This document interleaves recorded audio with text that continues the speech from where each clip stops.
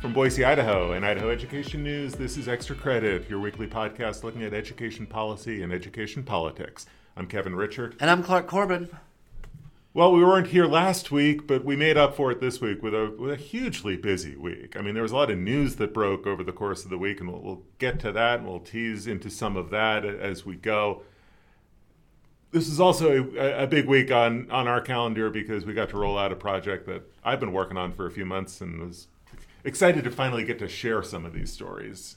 Yeah, Kevin, this is a project that you've been working on for months, as you mentioned, taking a look at higher education in Idaho, the state's signature goals, kind of opportunities and obstacles to higher education. You took a deep dive. This is one of the most pressing issues in education, not only in Idaho, but across the country. Mm-hmm. But I want to spend a good portion of today's podcast devoted to the series because there's so much to it and because it's so important and because it's so timely. We also have an opportunity to connect with our readers and listeners in the community next week. But I guess just to start with, we have been kind of teasing this for weeks, but why don't you kind of break it down for our listeners about kind of where the idea came from and sort of what your mission statement was with this project, and then we'll get into what you've actually found and reported. Okay, well, let's kind of press the reset because this is a topic we've written about for years and a topic that I did a series about a year ago. Idaho's been wrestling with this 60% goal since 2010, and the idea is to try to have 60% of the state's 25 to 34-year-olds have some kind of a post-secondary education. And that's important to remember, a lot of misperceptions about what it means. 60% means adults with a college degree, 2-year degree, 4-year degree. It also means adults who have some sort of a post-secondary certificate. They've gone through a career technical program, passed high school, and have received a certificate. Well, that's the goal. And as you all know, because we've talked about it numerous times, we're nowhere near that goal. We're at 42%, and that's the number we've been stuck at now for a couple of years.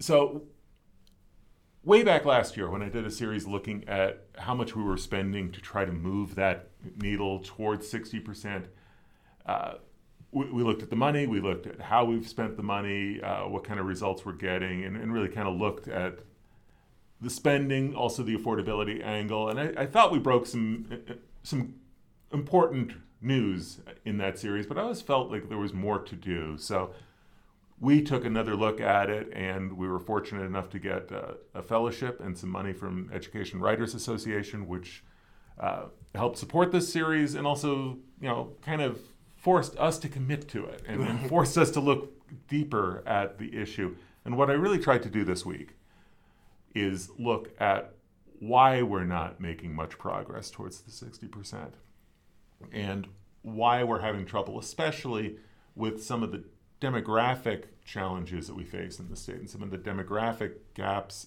that are so pervasive in the state. Looking at rural populations, communities that are far from a college campus that may have limited career technical opportunities close to home. Poverty, we have areas of the state where there's extremely high poverty, and how that affects student decisions and parents' decisions about education past high school. And we wanted to take a close look at demographic gaps, ethnic gaps in terms of Native American populations and Hispanic populations. And what I found looking at those populations is the gap, not so much in post-secondary enrollment, but certainly in terms of post-secondary completion. That's where the numbers really get to be sobering. Yeah. And why did we do this? Why did we focus on this? And it's not to suggest, obviously we're not trying to suggest that, rural students or Latino or Native American students or first-generation students can't compete in a post-secondary setting. Not at all. That's not at all why we focus on demographics, but we do focus on it in terms of there's a cultural divide here to some degree. There's definitely a financial divide to a large degree. You have to talk about affordability and you have to talk about access when you look at what's happening past high school. So that's what we tried to do with this series. That's kind of the overview, and it's an 8-story series, so there's a lot there, and I hope people take the time to read the stories and kind of, take a look at what we tried to address here and what we tried to find. I guess the takeaway for me, if there is one takeaway, is this is going to be really difficult for Idaho to do. And we've already pushed back the deadline. Yeah. We've already talked about going from a 2020 target date. We've abandoned that. We've gone to a 2025 target date, which I called quixotic in one of the stories. And I really use that word carefully and deliberately because one thing that I found along the way, in addition to talking to people, talking to students, talking to teachers, talking to policymakers, was trying to look at the state of the research on this topic. And there was a study done about a year ago by the Educational Testing Service out of Princeton, New Jersey, looking at the national 60% goal. Because Idaho was one of just 40-some-odd states with a post-secondary goal of its own, and there's a national goal to get to 60%. And what ETS determined was, looking at the nation, looking at our demographics, looking at the population trends, we could get to a 60% goal nationwide by the year 2041. That's a long way away. And Idaho is shooting for this 2025 target goal 16 years before the rest of the country. And I don't want to be a naysayer, but I just don't see how it happens. I don't see how you get there in 7 years when a lot of what we're trying to do is encourage today's high school students or today's junior high school students to start thinking about life after high school. Well, they're not going to be 25 to 34-year-olds in the workforce for, a decade or more in some cases.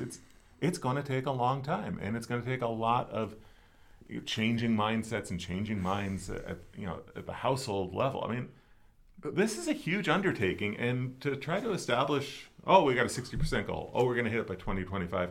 It's like we're almost setting ourselves up for failure, and we're focusing on a target date rather than the big picture of trying to change the mindset, trying to change the attitudes.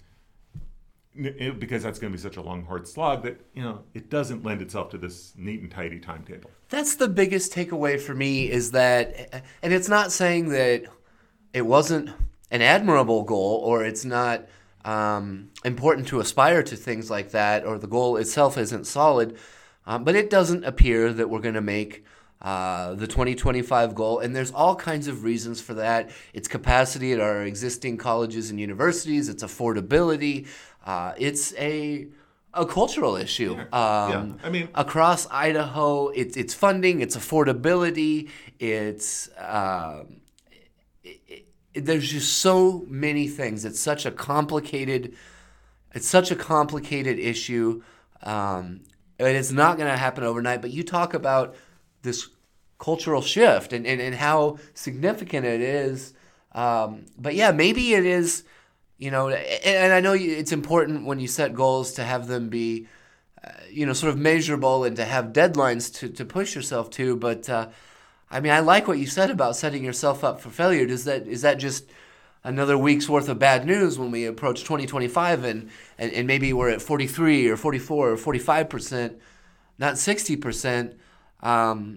So I don't know, but I almost wonder if we need to back up for just 2 seconds. Sure. And we've talked about it before, but where does the 60% goal come from? Because it's not arbitrary. It's based on a university study about workforce needs, correct? Right. I mean, this goes back to a Georgetown University study that was done back in 2010, right about the time that the State Board of Education first established the 60% goal. And what Georgetown determined is that looking at the jobs in Idaho, today and moving forward, that the majority of workers are going to need some sort of a post-secondary certificate or degree.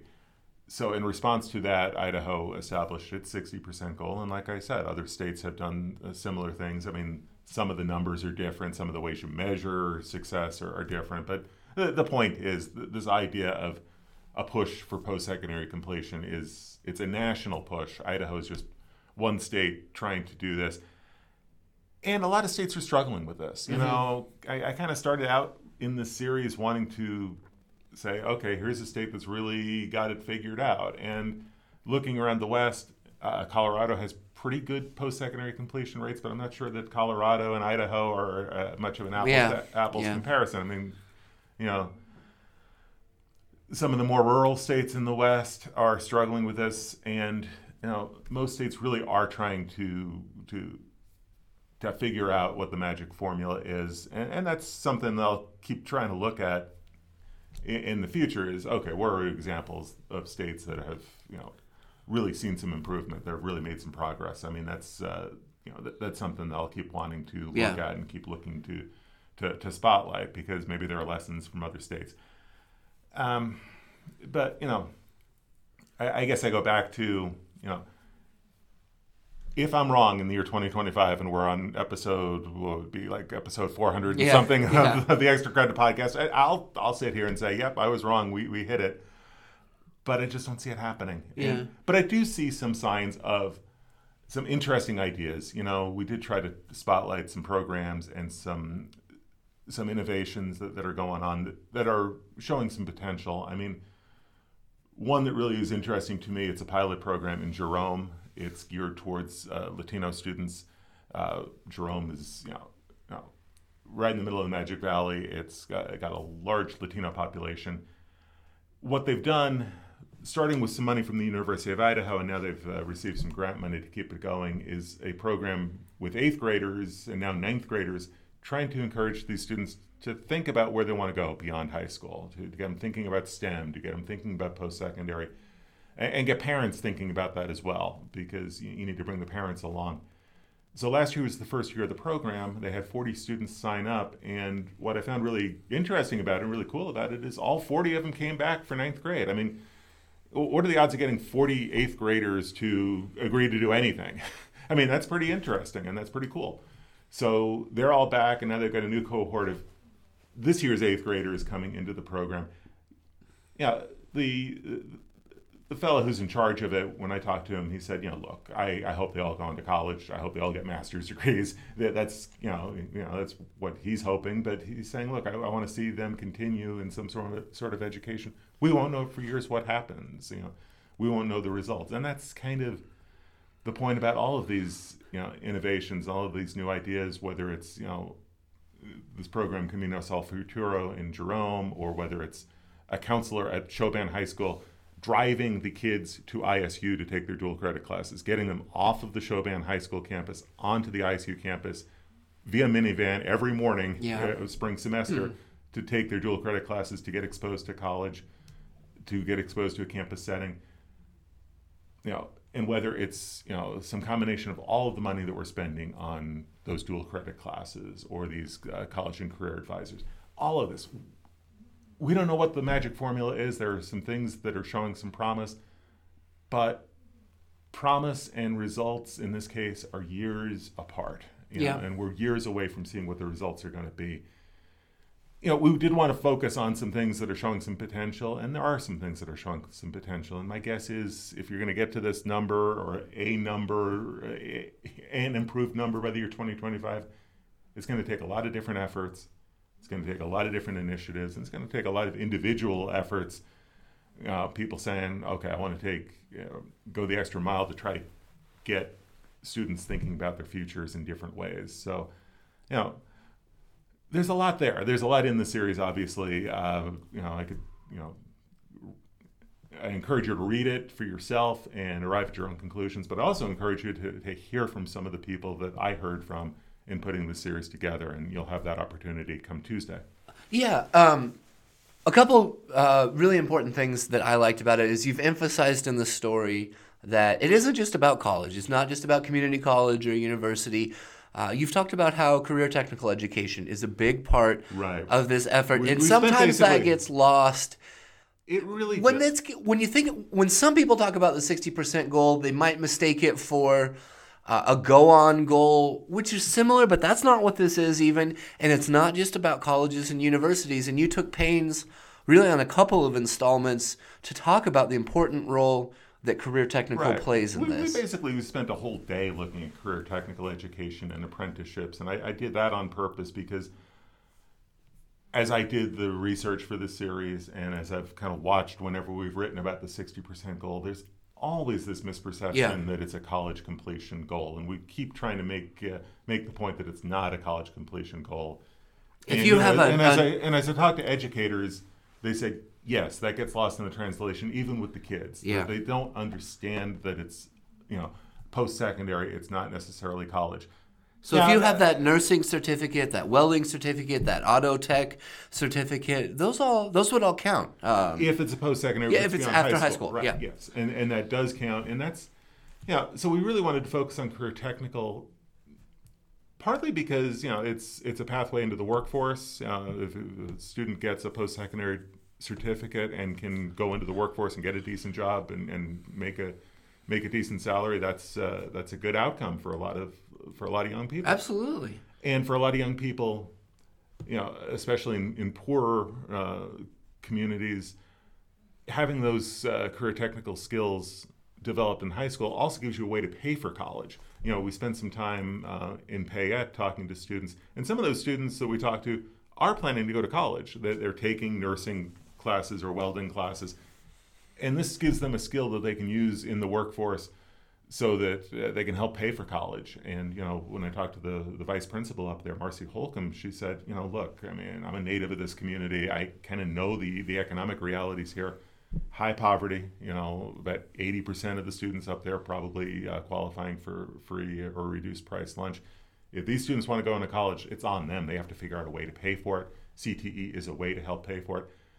So we focus on that because in a lot of communities, it's showing some promise.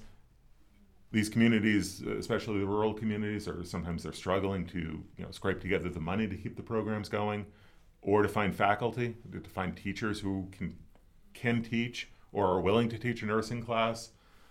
It's hard because somebody who can teach a nursing class can make a lot more money in nursing, and that's a challenge in communities like Payette. So we really wanted to focus on CTE. We really wanted to make sure, the name of the series was Obstacles and Options. So CTE was something we highlighted because in a lot of communities and for a lot of kids, it is an option and a viable one. A very legitimate option. A couple other things. I really liked the grant from the Education Writers Associations and some of the partnerships that you drummed up, Kevin, allowed you to leave Boise, to leave our office. And I think that was so important for this series. You mentioned the program in Jerome. You mentioned your visit in Payette. But that fellowship with EWA allowed you to get out of the office, get out of the Treasure Valley, and spend some time around the state. And I think that was so important that helped bring that project to life. Well,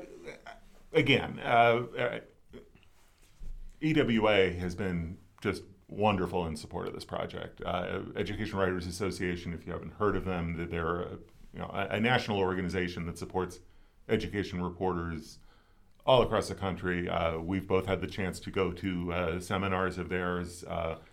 They do wonderful work supporting education journalism, and they've been instrumental. I don't think we do this series without, and not even just the money's important and the money's valuable, and it really helped us get out of the office and hit the road and do this thing right, or do it as right as we could do it. Yeah. But it really forced us to commit to doing the series, and it forced me as a reporter to sit back and say, okay, what do I do that I haven't done already? How do I take this to a different level? I mean, it was really important to have them on board.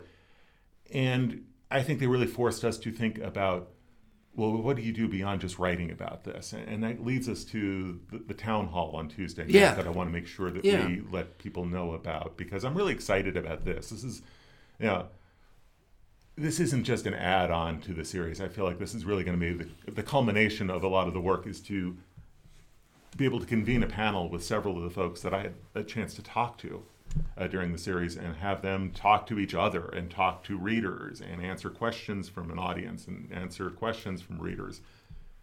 So I'm really excited about Tuesday's event. So let's kind of set the stage for that a little bit too. Yeah, that, again, thanks to EWA, but also some of the other partners. We're working with Boise State Public Radio, City Club of Boise, Boise State University, Idaho Public Television, KIVI, News Channel 6.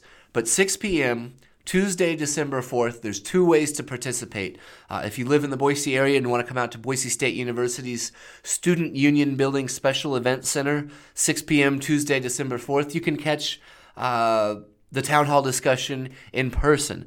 If you can't make it out, or if you just want to stay home that night, you can watch it on Facebook Live at the Idaho Education News Facebook page. The way to get set up to that would be, if you don't already, head over to Facebook, go to the Idaho Education News page, give us a like, and then come back Tuesday, and there will be promotional materials and all kinds of information to point you in the right direction.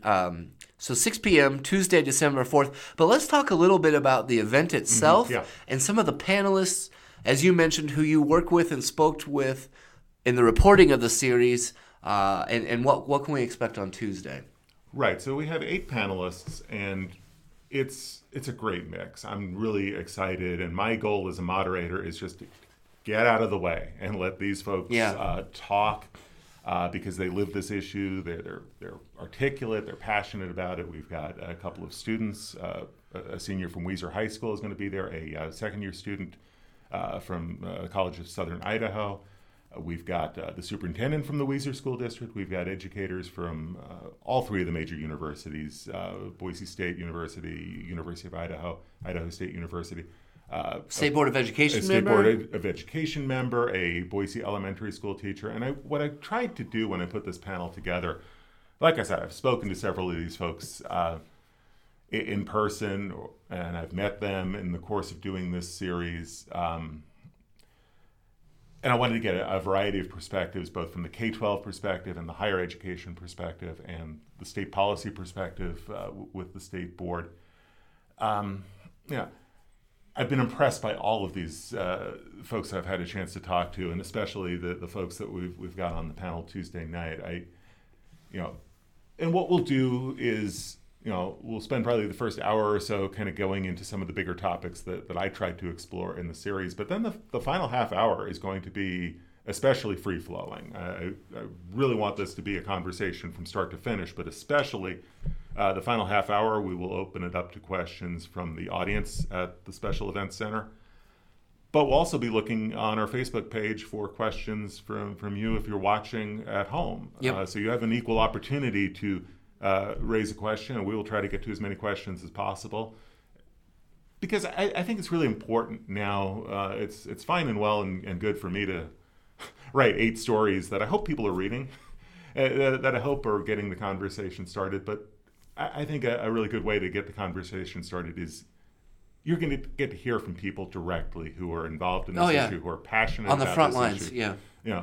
Who know more about this issue from their professional experience and from their personal lives than I know. So you hear from them firsthand, and I'm just excited to have them all on the same stage. I'm excited to see how they sort of riff off of each other as we talk about these topics. So it should be a really good event, and we hope you can come out in person or watch it on Facebook. And even if you can't do either of those on Tuesday, it'll be archived. It will be archived on Facebook, and it will be rebroadcast on Idaho Public Television on December 17th. Boise State Public Radio is going to rebroadcast on radio at a later date. So a lot of opportunities to hear this conversation. It's an important conversation, so we hope you can find the time for it. We're giving you multiple opportunities to hear and to participate. Yeah, once again, 6 p.m. Tuesday, December 4th. Watch it live on Facebook Live at the Idaho Education News page. Otherwise, it is free, just like all of our events.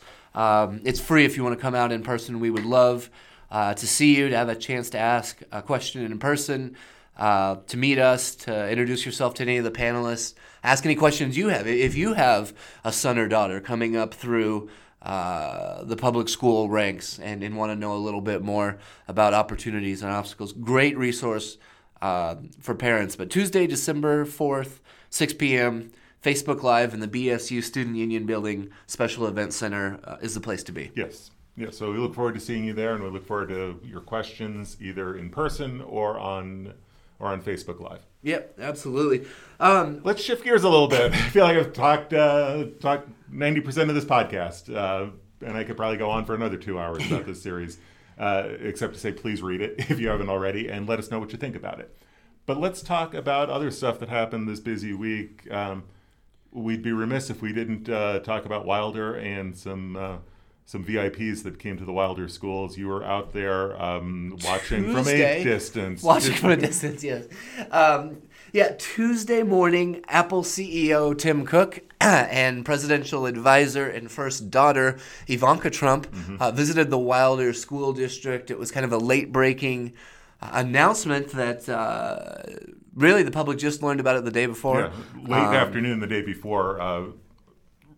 Nicole Foy from the Idaho Press broke the story. I mean, so very little lead time for any of us to know that this was coming. But what it was all about was in 2016, the Wilder School District was the recipient of a Connected grant that was a partnership between Apple and the White House.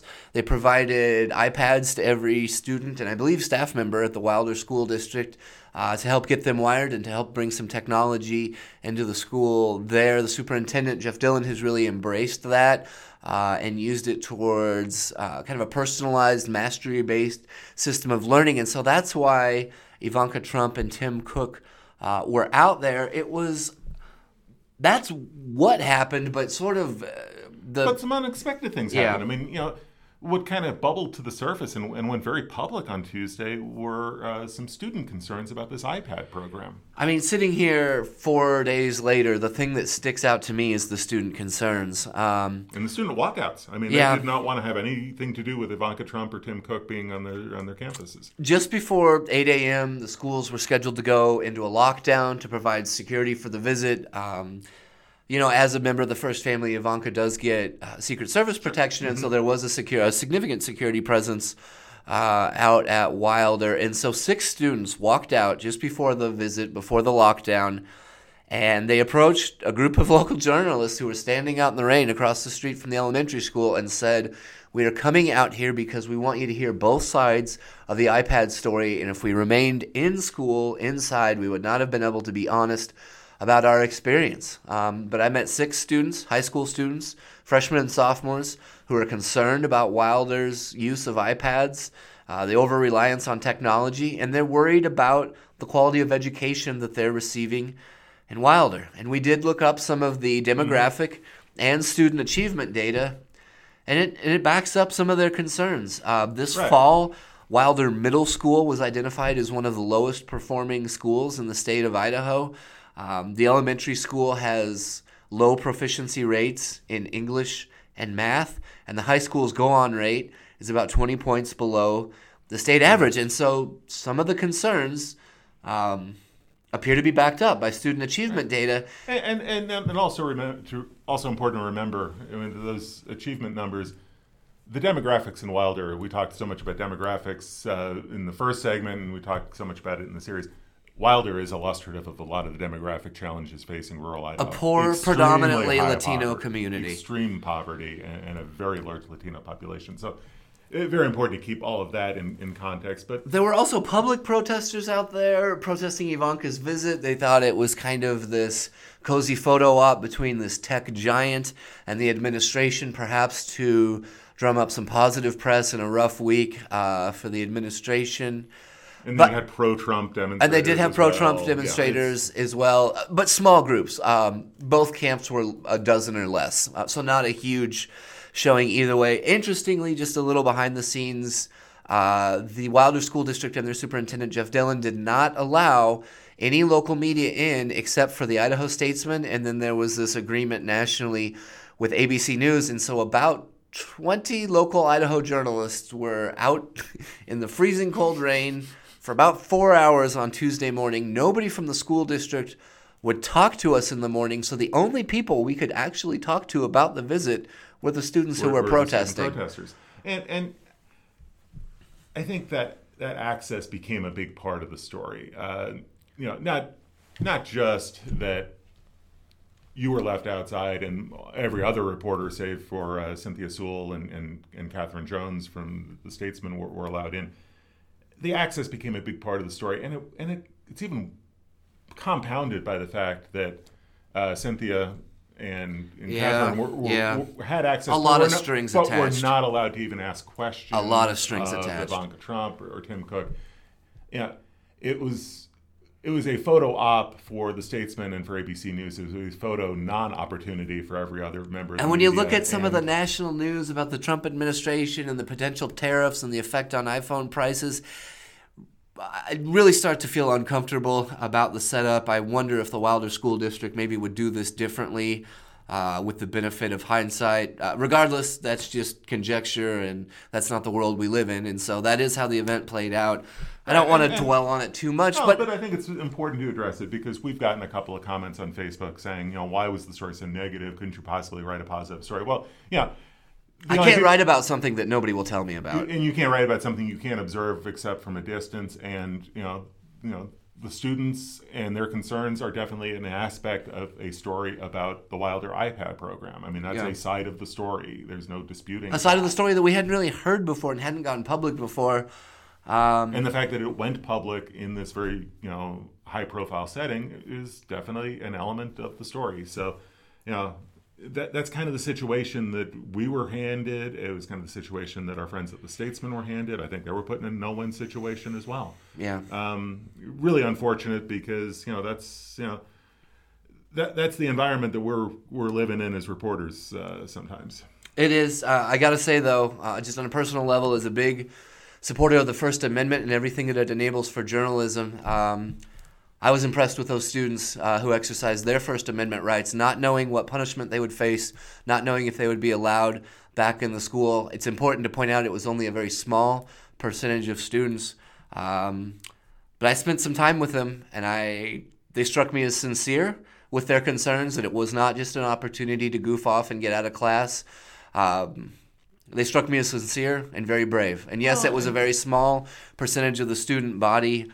But that's what sticks out to me about this event some 4 days later is not the photos I saw, not the cutesy Good Morning America piece the next day. But what sticks with me is those students that walked out to say, we want to tell you something. And that's really important to note here because, again, looking at some of the comments that we got, some commenters kind of intimated that the kids are just parroting what they heard at home. They're just trying to get out This of school. came together quickly. I don't think they had enough chance to parrot what they heard at home or to concoct something because they don't like Donald Trump or anything like that. And, these are high school students. And I want to believe that high school students are smart enough and savvy enough and capable enough to arrive at some conclusions about life, especially about their own education. Yeah. I mean, I think, if we're going to talk to kids about their future, like I did for this series, we should be willing to talk and able to talk to kids about their education setting. And even in a case like this where they're criticizing their school administration and their school policies, I think they have a right to be heard. And I think we, as folks who listen to these students, should give them the benefit of the doubt and say, this is coming from coming from the heart for these kids. So, instead of assuming that it's some left-wing conspiracy to make Ivanka Trump look bad, let's listen to what the kids have to say. I mean, I was out there. They were freezing cold. Like you. I mean, they struck me as sincere. They were not just out there goofing off as an excuse to get out of school. And I know that some of the commenters online seized on a grammatical error in one of the students' posters.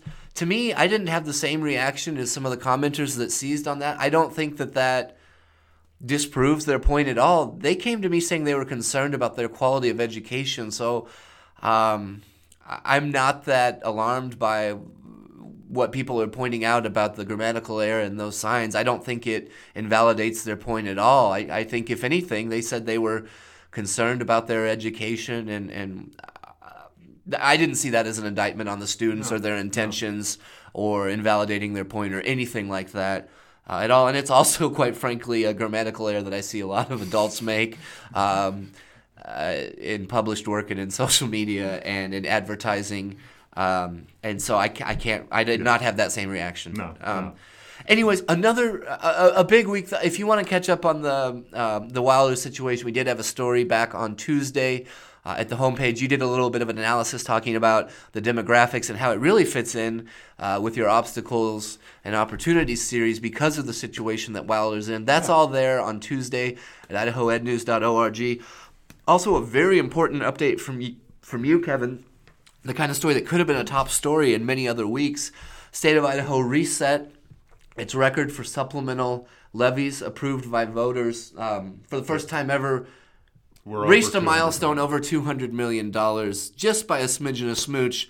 What was it, $202 million? $202 million. It's up about $8 million from a year ago. We have that breakdown. I mean, this was a big week. Aside from the Ivanka Trump, Tim Cook visit, aside from my series, supplemental levies are a big deal. We track this a lot. We had big news earlier in the week on the school funding formula committee. Yeah. It all does tie together as we watch that school funding formula rewrite as it gets ready to go before the legislature. You have a full breakdown of what happened at their meeting on Monday. You'll have a follow-up first part of next week talking about local officials. Yep.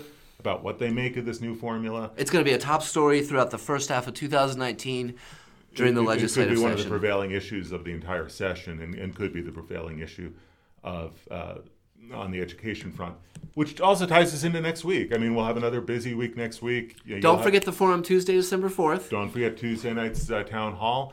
And then on Wednesday, we'll be back at it at the State House. Really important leadership decisions are going to be made at the legislature. We'll have a better sense of who's in charge. Maybe late Wednesday, maybe early Thursday. And then on Thursday, maybe in the afternoon, huge story. We expect to find out who the new chair of the House Education Committee is going to be, who the members of the House Education Committee are going to be, and who is going to head up the Joint Finance Appropriations Committee. That's the all-important, very powerful Joint Budget Committee in the legislature. So if you want to know who's going to be in prime position to set education policy or education budgets, we'll start to have those answers come next week. So another full and busy week ahead, and a lot that we'll have to talk about and break down in next week's podcast. We will be back next week, another important podcast next week. But in the meantime, thanks so much for listening. Do check out Kevin's series.